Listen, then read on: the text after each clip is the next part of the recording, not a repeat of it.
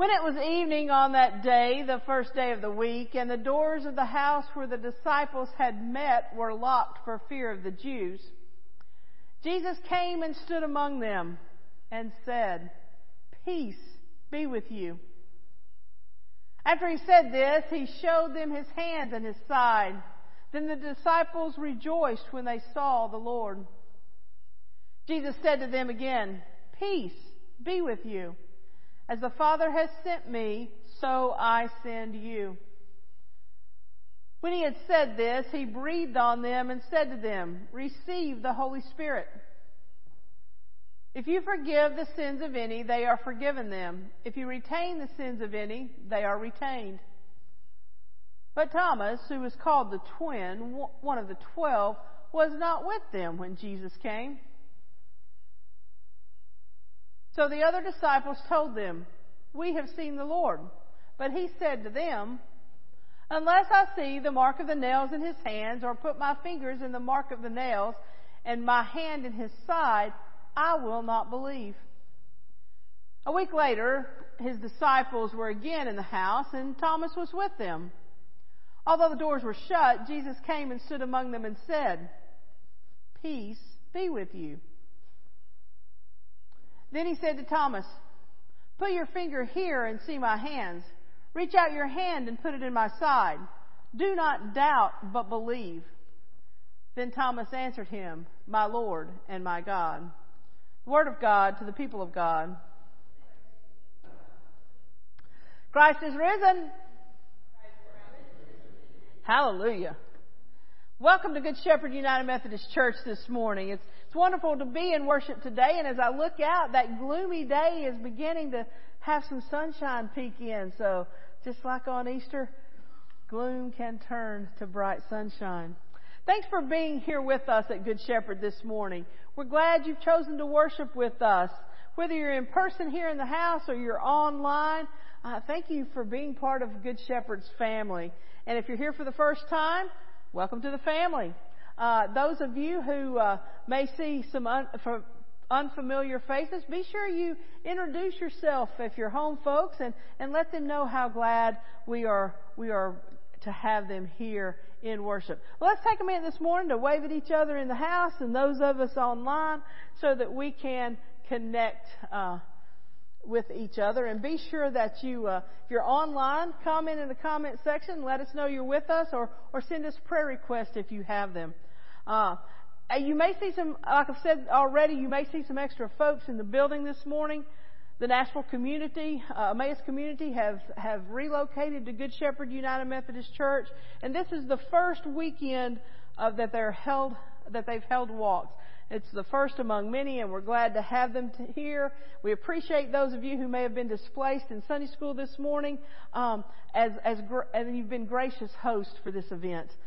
We do ask that as you leave the service today, like most of you folks do in this service, please leave through the back doors or through the side here, because they will be coming from lunch and they will be on this side. And they've been in a sequestered group, and we don't want to send them back into the world too quickly this morning.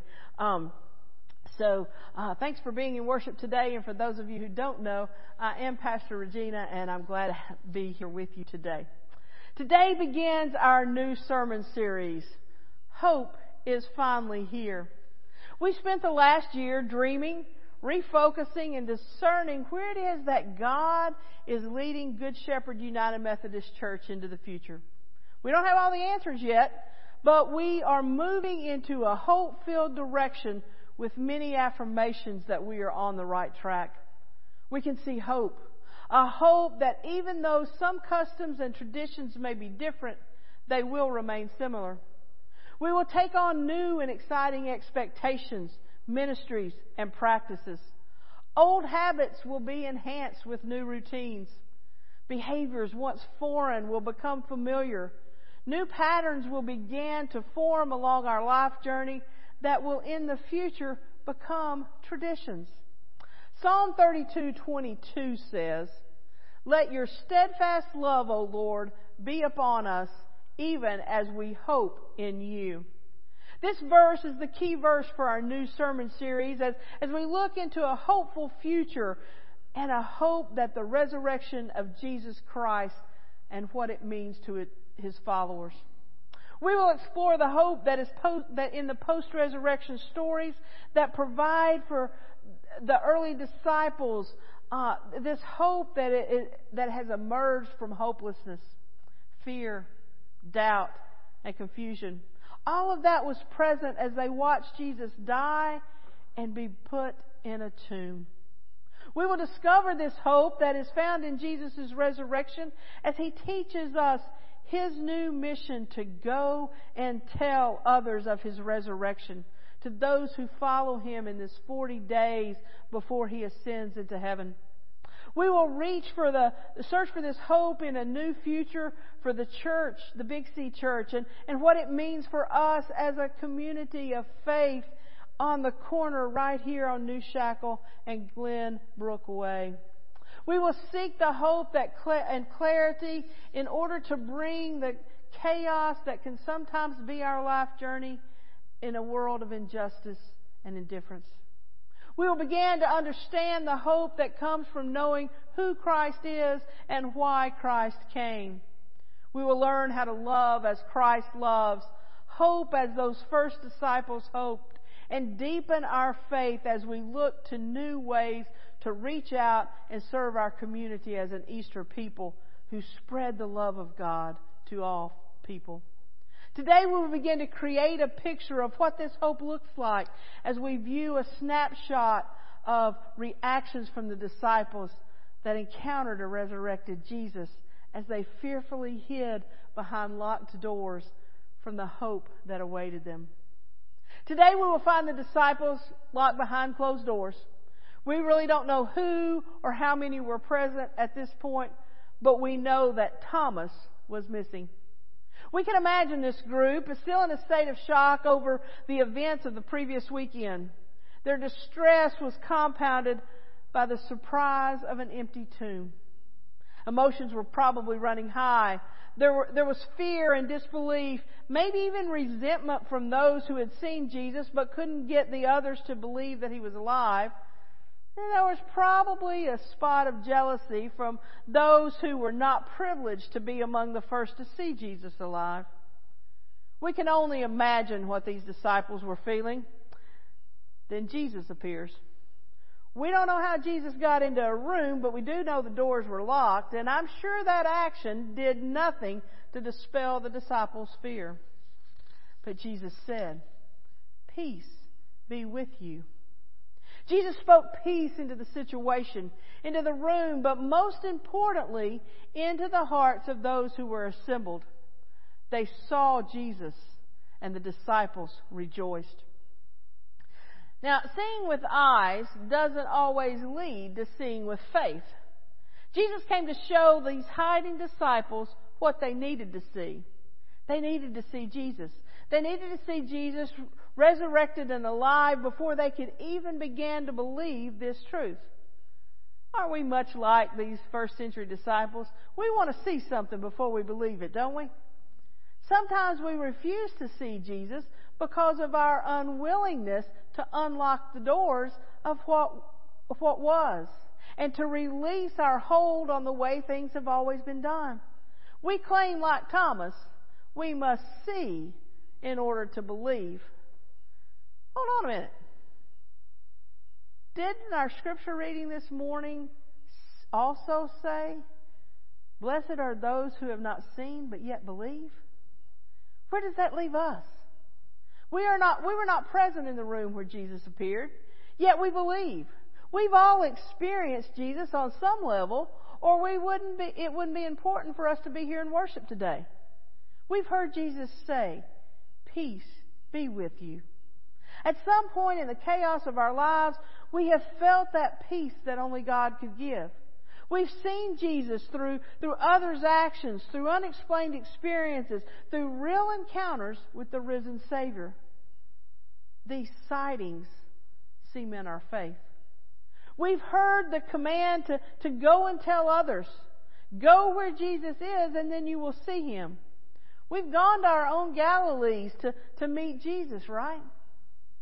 Yet sometimes we are still afraid. Too often we stand behind our own locked doors of faith. We say it's too difficult to change the way we do things. We've always done things thus and so. We fail to go and tell because we're afraid to take those next steps and speak truth in love to hard situations. Remember that young man that the women in Mark's account of at the empty tomb? He said, "Go and tell his disciples and Peter that he is going ahead of you to Galilee." Jesus goes before us, back home, to familiar territory, to where we belong, to where we live and work, and there we will see Him. That truth that we are promised from the empty tomb, but we must be willing to seek Him. If we're going to be a part of what God is doing, we must first look for God in the midst of our everyday lives, even when things are doubtful and scary. We must claim that God is present, even if we cannot see Him. Funny thing about Jesus is that He's persistent. Jesus will keep pursuing us. He will go behind locked doors to reach us with His grace and forgiveness, even when we're afraid and reluctant. Jesus will give us what we need to hear in order that we will believe that He is present and alive. Now, He even gave Thomas, in the midst of his doubt, what Thomas needed to believe. Thomas needed something real, something tangible, in order for his belief to kick in. What real do we need this morning to believe in a risen Savior that has our backs and that is present in our new way of church and faith expression? What we need is the hope that resurrection brings to an Easter community of faith. The church we are all a part of today, a church that is post its pandemic pause, a church that is living in a world that is lacking in respect of faith and religion, a church that seeks answers to how to be a part of a much needed solution to ensure to these enormous issues of faith and inclusion and poverty without compromising our faith. Hopefully this church will recognize, and when I say church, I mean Big C Church, I mean community of faith, I mean local church. But our church universal needs to recognize that the world has changed, but God has not. We must remember that Jesus is already present in whatever changes and ministries He is calling us to undertake. We must step out of our locked doors and seize the opportunities God places before us to be that 21st century church in a world that no longer sees the relevance of faith. Good Shepherd United Methodist Church began its steps in that direction as the leadership met with Ron Martoria back in March. We're having a follow-up meeting tomorrow night at 6:30 with the leadership to continue our journey to discover who we are and who God is calling us to be. The basis of this meeting will be part of those God-sized dreams that we all dreamed several months ago and brought forward. As we began to dig through those and see where the commonalities are and work through some of those questions Ron left us with, we will begin to form a direction that God is calling us. Now, are we going to have all the answers at 8:30 tomorrow night? Absolutely not. I know us. But we will have some direction. We will begin to be putting some focus on where it is we need to go. And over the next few weeks in this sermon series, we will discover together what hope looks like in a changing world, in a changing church, and in a changing community. We will learn what we as individuals who are living with new experiences in a world are called to do to help faith, because we need to have that relevance of faith in this world today. We will seek God's direction and define what the future looks like under God's direction. We will paint a picture of tomorrow and ascertain what we need to do to get to this picture of hope. We will commit to a future as a church that stays relevant as we shift, not from a spiritual basis, but from a more culturally based, Christ-centered, praying, inviting, and loving community of faith that we claim to be. But for today, which is all we have, for today, let us no longer hide behind the doors that may be locked, but emerge as a post-resurrection people who hear Jesus speak peace into our chaotic lives. May we be comforted by a risen Savior who is willing to risk it all to be in relationship with us. May we see Jesus and accept His forgiveness for being too afraid to tell others that He is alive. May we witness those nail-scarred hands and pierced side of a Savior who offers us peace, gives us power to be forgiven and to forgive others, and who walks before us and with us into a new future of hope where we can exclaim, "We have seen the Lord, and hope is finally here." May we see with our eyes and believe with our hearts that Jesus is risen. May we have that courage to go and tell the world that there is hope in a resurrected Jesus. That is what the hope of Easter is all about. And that is what the hope of our future here at Good Shepherd is based in. And that is the resurrection of Jesus Christ.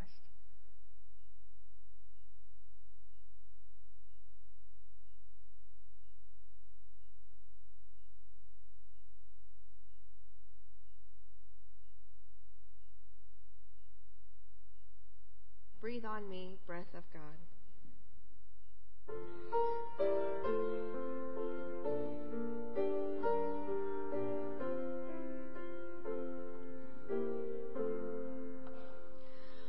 Breathe on me, breath of God. Fill me with life anew, that I may love what Thou dost love and do what Thou wouldst do. Breathe on me, breath of God, until my heart is pure, until with Thee I will one will to do and to endure. Breathe on me, breath of God, till I am wholly Thine, till all this earthly part of me flows with Thy fire divine. Breathe on me, breath of God, so shall I never die, but live with Thee the perfect life of Thine eternity. As we go from this place, let us go knowing that God is breathing on us, and that gives us the hope to go into the world and tell others that Christ is alive. Amen. Amen. Go with God. You are dismissed.